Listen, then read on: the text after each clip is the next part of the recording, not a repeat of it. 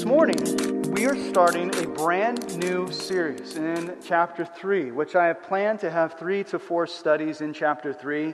But it's a very interesting title, and I'm hoping by the end of this series you will understand exactly what it means. So the series we have entitled this, Grace for Me, for You.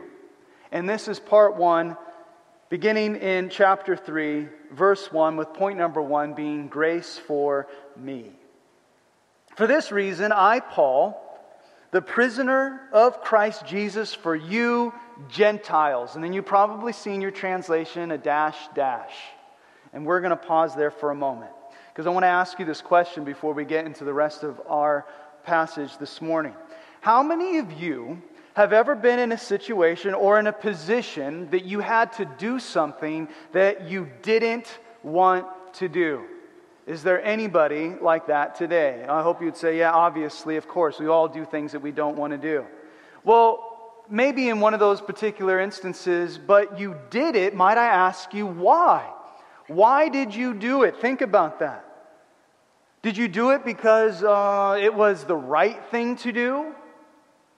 Did you do it because it was what God was calling you to do? Did you do that thing that you didn't want to do maybe because God had commanded you to do it? And so, out of your obedience, you did something that you didn't want to do. Here, when Paul says that he is a prisoner of Jesus Christ, he's saying, really, and we're going to understand this more fully in this series, that he's been captured by the love of Christ to do what is right, to do what is beyond his own ability to perform because of God's grace. He will do that which he doesn't necessarily in his flesh desire to do because of Jesus in him. This is very important, since Paul would be ministering to a group of people that he previously despised. Now, I don't know if you've ever despised anyone. Maybe because they were from the other side of the track, or they didn't have the color skin that you have, or whatever it might be. If that is you here today, then I'm hoping that the same grace that changed Paul's life would also change your life as well.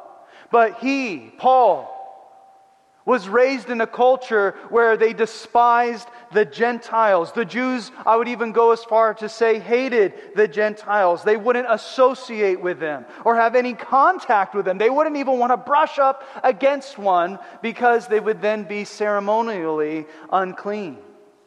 But Paul, as a prisoner of Christ, was shackled with the love of Jesus, and that changed his life.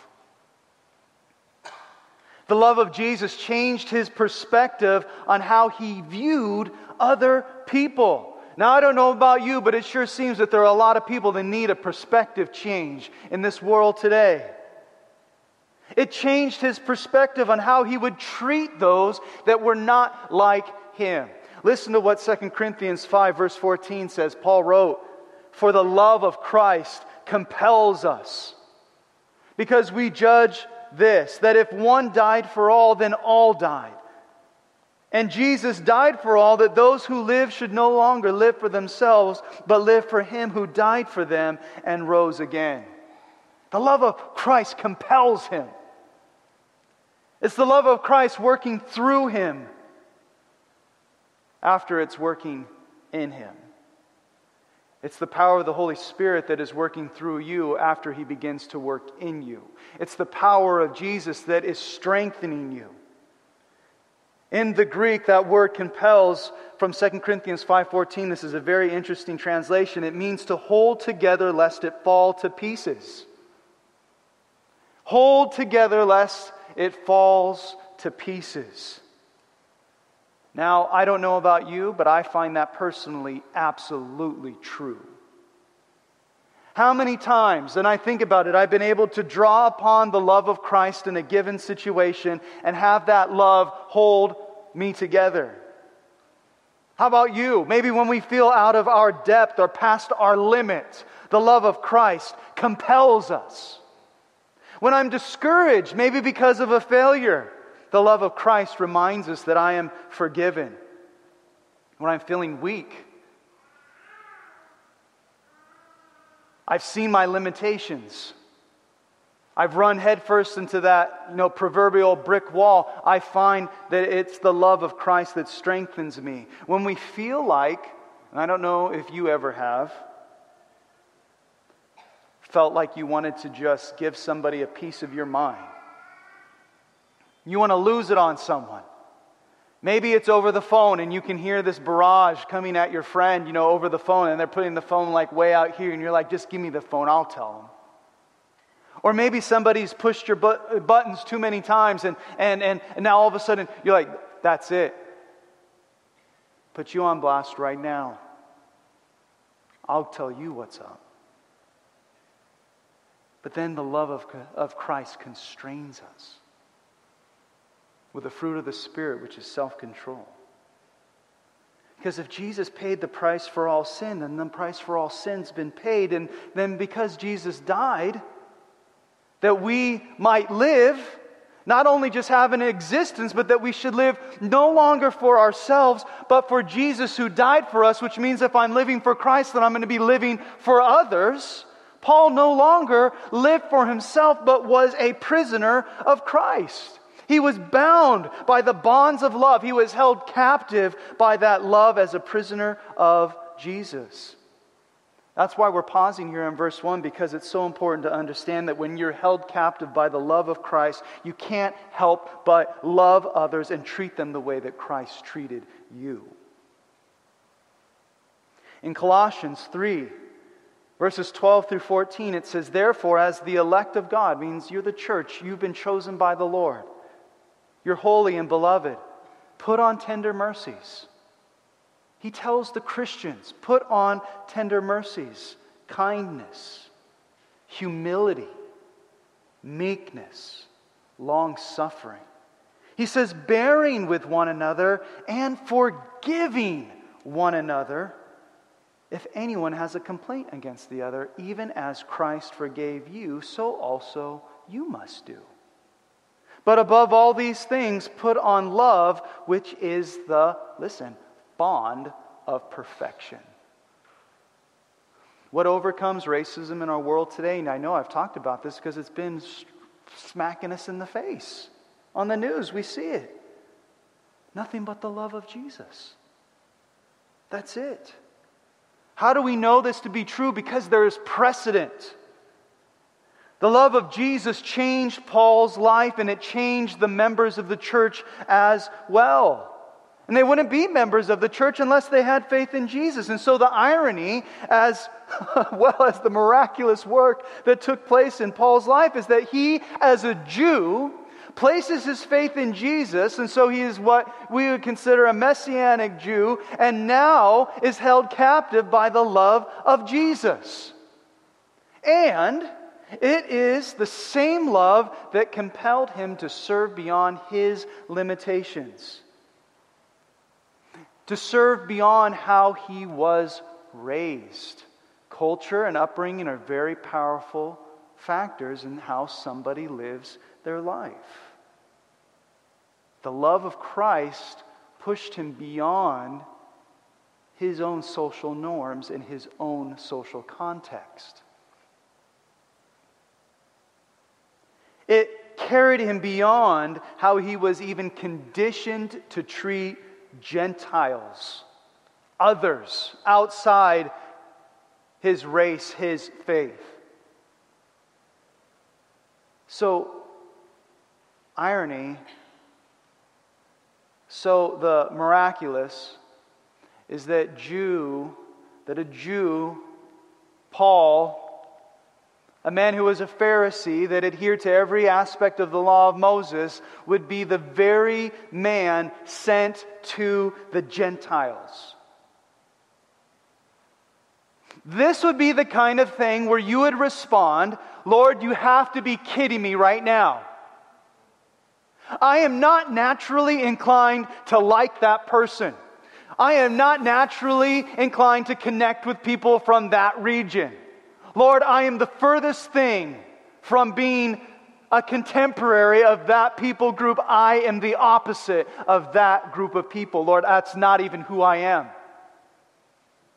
Lord, that's someone else's job. Look at all these people over there. They would fit the bill way, way better than me. Lord, what are you doing? You have to be joking. And we might read this, and I don't know if we understand the level of irony. And even furthermore, the mighty working power of God to change a person's life by His grace through faith in Jesus. So he says, I'm a prisoner of Christ for you. In verse 2, it says, if indeed you have heard of the dispensation of the grace of God, which was given to me for you. Now we can read over this real quickly and be like, okay, great. No, but do we understand what is actually happening here? Point number 1, remember, was grace for me. And God works in the individual by the power of the Holy Spirit with His grace. And in verse 2 it says dispensation, and some of you might be wondering what exactly does that mean. It just means a stewardship or a responsibility. Have you heard of the responsibility of the grace of God that was given to me for you? Have you heard of the stewardship of the grace of God that was given to me for you? What a tremendous responsibility to be a steward of the grace of God towards someone else. To show God's grace to someone else. You know, being gracious to someone that you don't like, or that may have wronged you, can only be accomplished by the love of God working through you. I don't want to be gracious to them. Maybe sometimes we feel more like being the steward of the wrath of God. Not the grace of God. You know, Lord, I feel like you've given me a stewardship of divvying out judgments to people. Maybe others already feel that you're that way already. Paul said that God, through the love of Christ working in him, was given grace for those that he previously had nothing to do with by choice. He says that because of his connection, his shackles to Christ, and the love that he is connected to in Jesus, and then the grace that Jesus that has been given to him, that God has shown him, he is now given this responsibility and stewardship to show that same grace to other people that he previously despised, hated, that were marginalized, that were outcast, that he'd have nothing to do with. Paul says that very thing. And because of the nature of grace, he not only had love for them, but wanted to bless them with the same grace that he had received himself. That is mind-boggling. You know, I may have to love you, but I don't have to like you, Christians have said. I know God commands me to love you, but I don't have to like you. That is not a work of God's grace in your life, and that's not a work of God's grace through your life. So God will first give grace to us that we like, that we rejoice in.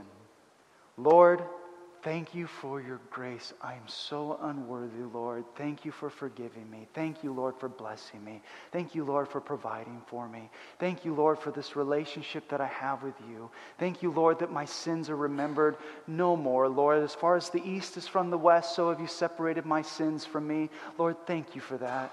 Thank you that I'm a new creation in Christ. Lord, thank you that I have new opportunities because your mercies are new every single morning. Thank you, God, that I've blown it time and time again, but then your grace has covered a multitude of sins, mine particularly. Lord, thank you for all of your grace for me.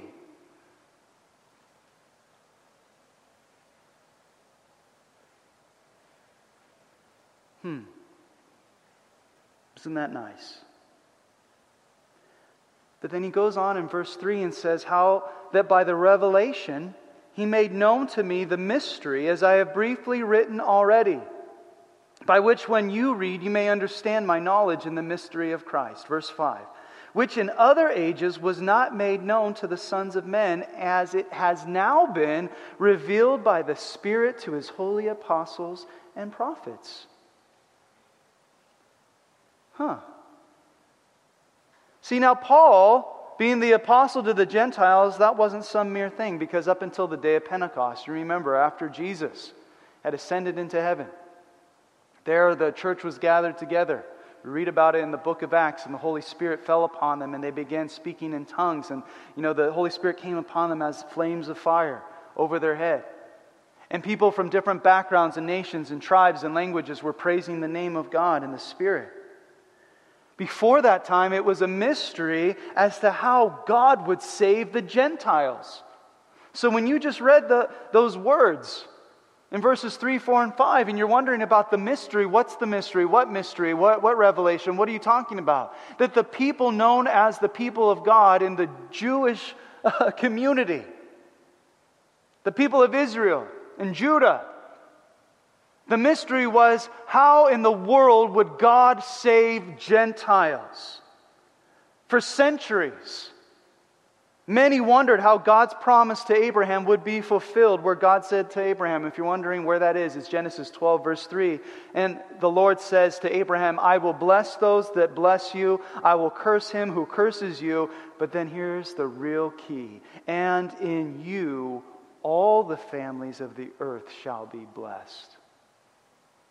Lord, if salvation is only for the Jews and the Gentiles are used as fodder for the fires of hell, then Lord, how will all the nations and families of the world be blessed? All the families of the earth shall be blessed? Even the Gentile families? What a mystery. Man, beats me how that one's going to work itself out. Because we like the grace for us. Grace for me. Yes, Lord, keep it coming. I will receive your grace. Thank you. But what happens when it's grace for me, for you? Which is point number 2. Point number 1 is grace for me. Lord, yes, I rejoice in it. But what about what Paul's saying here when God gives him grace for somebody else? Selfishly, even as Christians, I'll receive grace and that's where it will stop. Lord, you give me grace and then there's a cap on this end. And so it just right here and it stops right here every time with me. That's grace. Lord, I like grace for me, but what about what Paul says? God's given me grace. Grace for me, for you, the Gentiles. See, the stewardship of the grace of God had given Paul a very unpopular ministry with the Jews. This actually caused him many, many problems. Sometimes people, I found, will not be satisfied unless you hate someone as much as they do. Or unless you share the same viewpoint as they have. Someone that is filled with the love of Christ is not looking for evil in someone. And they're not quick to believe something bad that is said about someone else. Grace for me, for you. In 1 Corinthians 13, known as the love chapter, the agape love chapter, you hear it read at every single wedding nearly. It describes the supernatural love of God, and it says, love suffers long and is kind. Love does not envy. Love does not parade itself, is not puffed up. Love does not behave rudely. Love does not seek its own, is not provoked, thinks no evil. Love does not rejoice in iniquity, but rejoices in the truth. Love bears all things, believes all things, hopes all things, and endures all things. The first thing we see there in this description of love is love suffers long and is kind. It means that you are patient in bearing with the offenses and injuries of others. And that you're slow and you're mild in avenging and you're slow to anger. Listen, the Gentile people were cast off. They persecuted the Jews throughout history. Whether it was the Assyrians, the Babylonians, and even in context, the Romans of his day, they persecuted the Jewish people. How in the world would I show them love? Because it's very difficult to suffer long with those that offend you or hurt you. But to be patient with those that have done you wrong is an act of love by God's grace for you, for them. Typically, when someone gets off track, we can be swift to set them straight. We can be quick to avenge ourselves. We love the idea of God's long suffering, as it's written in 2 Peter 3:9. The Lord is not slack concerning His promise, as some count slackness, but is long suffering towards us, not willing that any should perish, but that all should come to repentance. We like that for us, God's grace for me. And then all too often we'll grab people by the throat and tell them, pay us what you owe. As Jesus spoke of in Matthew chapter 18. God gives me grace. And then God gives grace to me for you. Next, we see love is kind. The person that is filled with the love of Jesus will utilize kindness generously. They'll be nice to people. Courteous, polite, pleasant, friendly. That's how Christians are to show themselves as Christians. But next it says, love does not envy. Envy is a very terrible thing, and it even affects people in the church. It's forbidden. Did you know that? It's one of the 10 commandments. Thou shalt not covet. Envy can bring such pain to the church. It can bring such pain to a person's life, especially, I think, with Facebook. And you hear me talk about this periodically. Instagram, where there before you is displayed the highlight reels of other people's lives. It's the fuel for the fire of being envy. Someone goes on a vacation. Why am I not on vacation? Someone gets a new car. Why do I only have a Razor scooter? Someone gets married. How are they getting married before I'm getting married? See, love does not envy other people. Love does not parade itself. Jesus said in Matthew 6, verses 3 through 4, when you do a charitable deed, do not let your left hand know what your right hand is doing, that your charitable deed may be in secret, and your Father who sees in secret will Himself reward you openly. See, love doesn't need you to notice its actions, nor does it need to flaunt its good deeds for everyone to see. Love does loving things because it loves to do them regardless of who is paying attention, or even if someone says thank you. Love isn't about drawing attention to oneself, but rather decreasing so someone else might increase. Love's not prideful. Someone that's truly loving is not going to be consumed with pride and argument. They're not going to become stubborn. They're not going to hold fast to certain things just because it's for argument's sake. They're not going to feel offended in certain respects because they're not prideful. Agape love is not puffed up with one's self.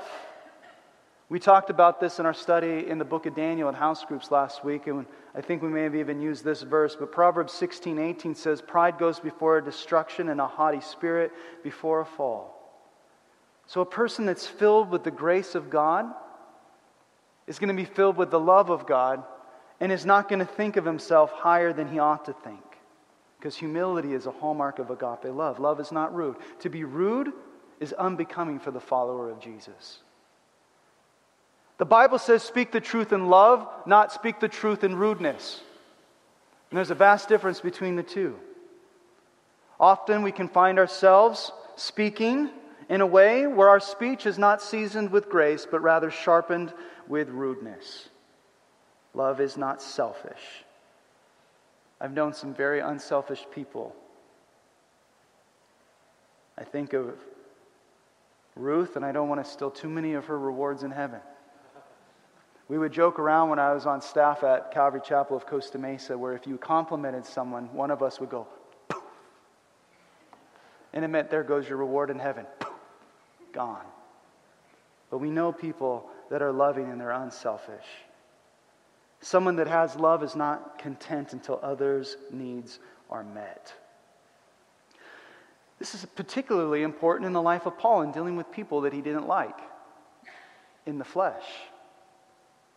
Love is not provoked, and there are certain things that certain people can do to provoke us to anger. Maybe it's a phrase that somebody might use, such as, hey, make me. Or maybe it's some button that someone knows what to press in your life and they press it. If I'm walking in the Spirit and the supernatural love of God is flowing through me towards those that are even extremely annoying, it will not arouse my anger. Love thinks no evil.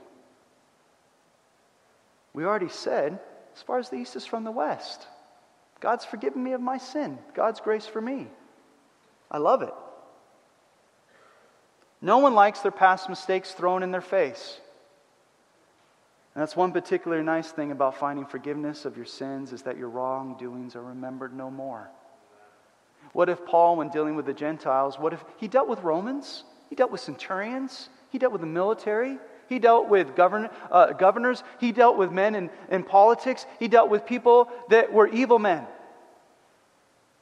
that he had every right to despise and hate. They mistreated him. They mistreated his countrymen. But the love of Christ compelled him. It was grace for him and then grace through him. It was grace for me and grace for you. David Guzik puts it this way, and I quote, "Love does not store up the memory of any wrong it has received. Love will put away the hurts of the past instead of clinging to them." End of quote. Love does not rejoice in iniquity. Because of the grace that God has given me, I don't rejoice when somebody that I don't like has a calamity befall them. I can tell you in my own life, in high school and even in college, I struggled with bitterness terribly and unforgiveness. And it consumed me. That you would rejoice when something bad happened to somebody else. They finally got what was coming to them. And secretly you're like, or whatever it might be, you know? Love doesn't do that.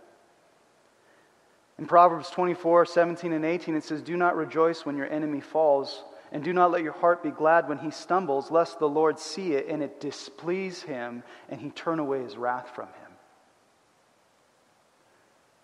Love doesn't want to stick it to them. God's grace for me, for you. Now, I wasn't just joking when I said that the Gentiles were considered as fodder for the fires of hell. They truly believed that. That was his upbringing. It was built in. You don't like this people group. We see that today. It's not anything new.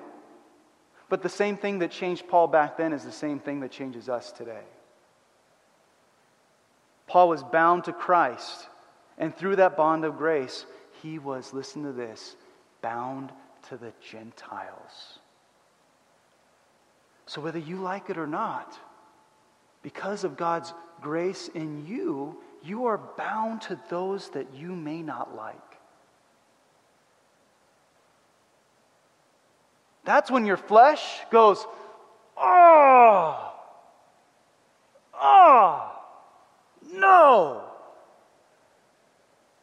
no, there is no way. There is no way. There is no possible way. No, listen, we're not sugarcoating. We don't sugarcoat anything. We're not going to sugarcoat this either. Because this applies to all of us. God's grace for me, God's grace for me, for you.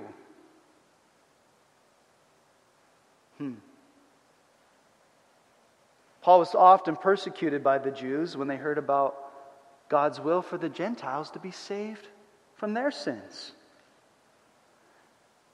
And as dangerous of a calling that Paul had, he saw himself as someone who had received a dispensation, which means what? Remember, a stewardship or a responsibility. It wasn't something that originated from him, quite frankly, out of his own mouth, Paul would say, inside me, in my flesh, dwells no good thing. So do you think God's grace for somebody that's considered an enemy would originate from the worst part of who we are as human beings? I think not. Paul was a Jew of the Jews. He hated Christians and he hated Gentiles. You don't remember that? This is the same man. He persecuted Christians, threw them in jail, held the coats of those who stoned Stephen with rocks until he was dead. He was the one that hated Gentiles. He was the one that isolated himself from all that was around him except for his circle of people, his friends, his countrymen. And now he's called to help Gentiles become Christians that they might be saved.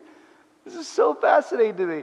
You hate Gentiles and you hate Christians. And now you're going to call Gentiles to become Christians so that they can be saved. All because of God's grace for me, for you. Man, won't you admit that often the Lord has a real sense of humor when it comes to the irony of our calling? Who has God given grace in your life for? See, following Jesus is world-shattering. It takes really the world and turns it upside down, or probably rather right side up. As a follower of Jesus, God has given us grace towards others. The Jews despised the Gentiles. They referred to them as dogs. Not what's up, dog, but dogs. So when we look at the issues of one people group hating the other in our own country, this is the same situation for Paul, and he was smack dab in the middle of it. How in the world can two groups of people that can't stand each other become family, fellow members, and citizens of the kingdom of God? You've been asking that question? Well, I'm glad you asked that question, because that is the mystery that Paul is referring to here in chapter 3. This wasn't made known in times past. As it says, it was not made known, but now it has been revealed by the Holy Spirit to the holy apostles and prophets. The mystery of how the Lord would take two diverse groups of people, Jews and Gentiles, and through faith in one Son of God, Jesus Christ, bring them together as family. Forgive the Gentiles of their sins. For the Jews, it would be, why would the Lord forgive the Gentiles of their sins? They're evil. Maybe we would wonder the same thing, Lord, why would you forgive them of their sins? Well, the same God that forgave you of your sins is also the same God that will forgive them of their sins if they so choose to put their faith in Jesus. Lord, but I like grace for me. I don't know about this grace for me for you. And so Paul, writing to a Gentile church, it was so vitally important to Paul for the Jews to understand, by grace you've been saved through faith. Because the Jew prided himself on his own works gaining him righteousness. But then by bringing both Jews and the Gentiles to a saving knowledge of Jesus Christ, by bringing them both together, that would be the way of overcoming the animosity that these two people groups had towards each other. And it's the same today. The only way that our world, that our country, will overcome the gaping division that we see is through faith in Jesus Christ. That's it. In heaven, there are going to be people from all tribes, all tongues, and all nations. And as hard as it is to probably hear this, and from different political parties. That's why we continue to pray, Lord, on earth even as it is in heaven. Lord, we pray that your will would be done in the United States of America even as it is in heaven. So what is the mystery? Verse 6, that the Gentiles should be fellow heirs of the same body and partakers of his promise in Christ through the gospel. Verse 7, of which I became a minister according to the gift of the grace of God given to me by the effective working of His power. So those outside and those inside were brought into one family through the gospel of Jesus. Paul was called to minister to those outside of his community, outside his circle of friends. Paul was called to minister to those outside his comfort zone. And he was able to do so because of the grace that God gave him. There was grace for him and grace for others, and the two met together in Christ. People that hate each other can become loving family. Loving family. I know this is such a downplay of this particular point, but I remember I had a friend and he ended up marrying this woman that for years they hated each other. They couldn't stand each other before they got married. They rubbed each other the wrong way. They just didn't like each other, and they were both very outspoken in how they didn't like each other. But then something happened. They got married. Two beautiful little girls in ministry, serving the Lord together. Something happened. The Lord changed their hearts, became a loving family. We might think that that type of power working in Paul was unique to him and his situation. Well, the same power giving Paul grace and helping him show that same grace to others is the same power of the Holy Spirit that is working in the church today. That means you, me. We receive grace from God, which is grace for us, grace for others. It's God's power working through grace. Paul said it was his responsibility to show grace. It was his stewardship to show grace. You show it to your family. You show it to your friends, your acquaintances. You show it to strangers, and you show it to your enemies. There's forgiveness from God for you, and there needs to be forgiveness from you for others. One of the greatest ministries in all of the church, the history of the church, was worked through the life of a man that allowed God's power to work through him. This power that worked through Paul, as he was a prisoner of Christ, as he was shackled to the love of Jesus, as he was given this responsibility and stewardship of God's grace for me and grace for you, it transcended his cultural upbringing. It transcended his personal feelings. It transcended what he believed others deserved or were entitled to.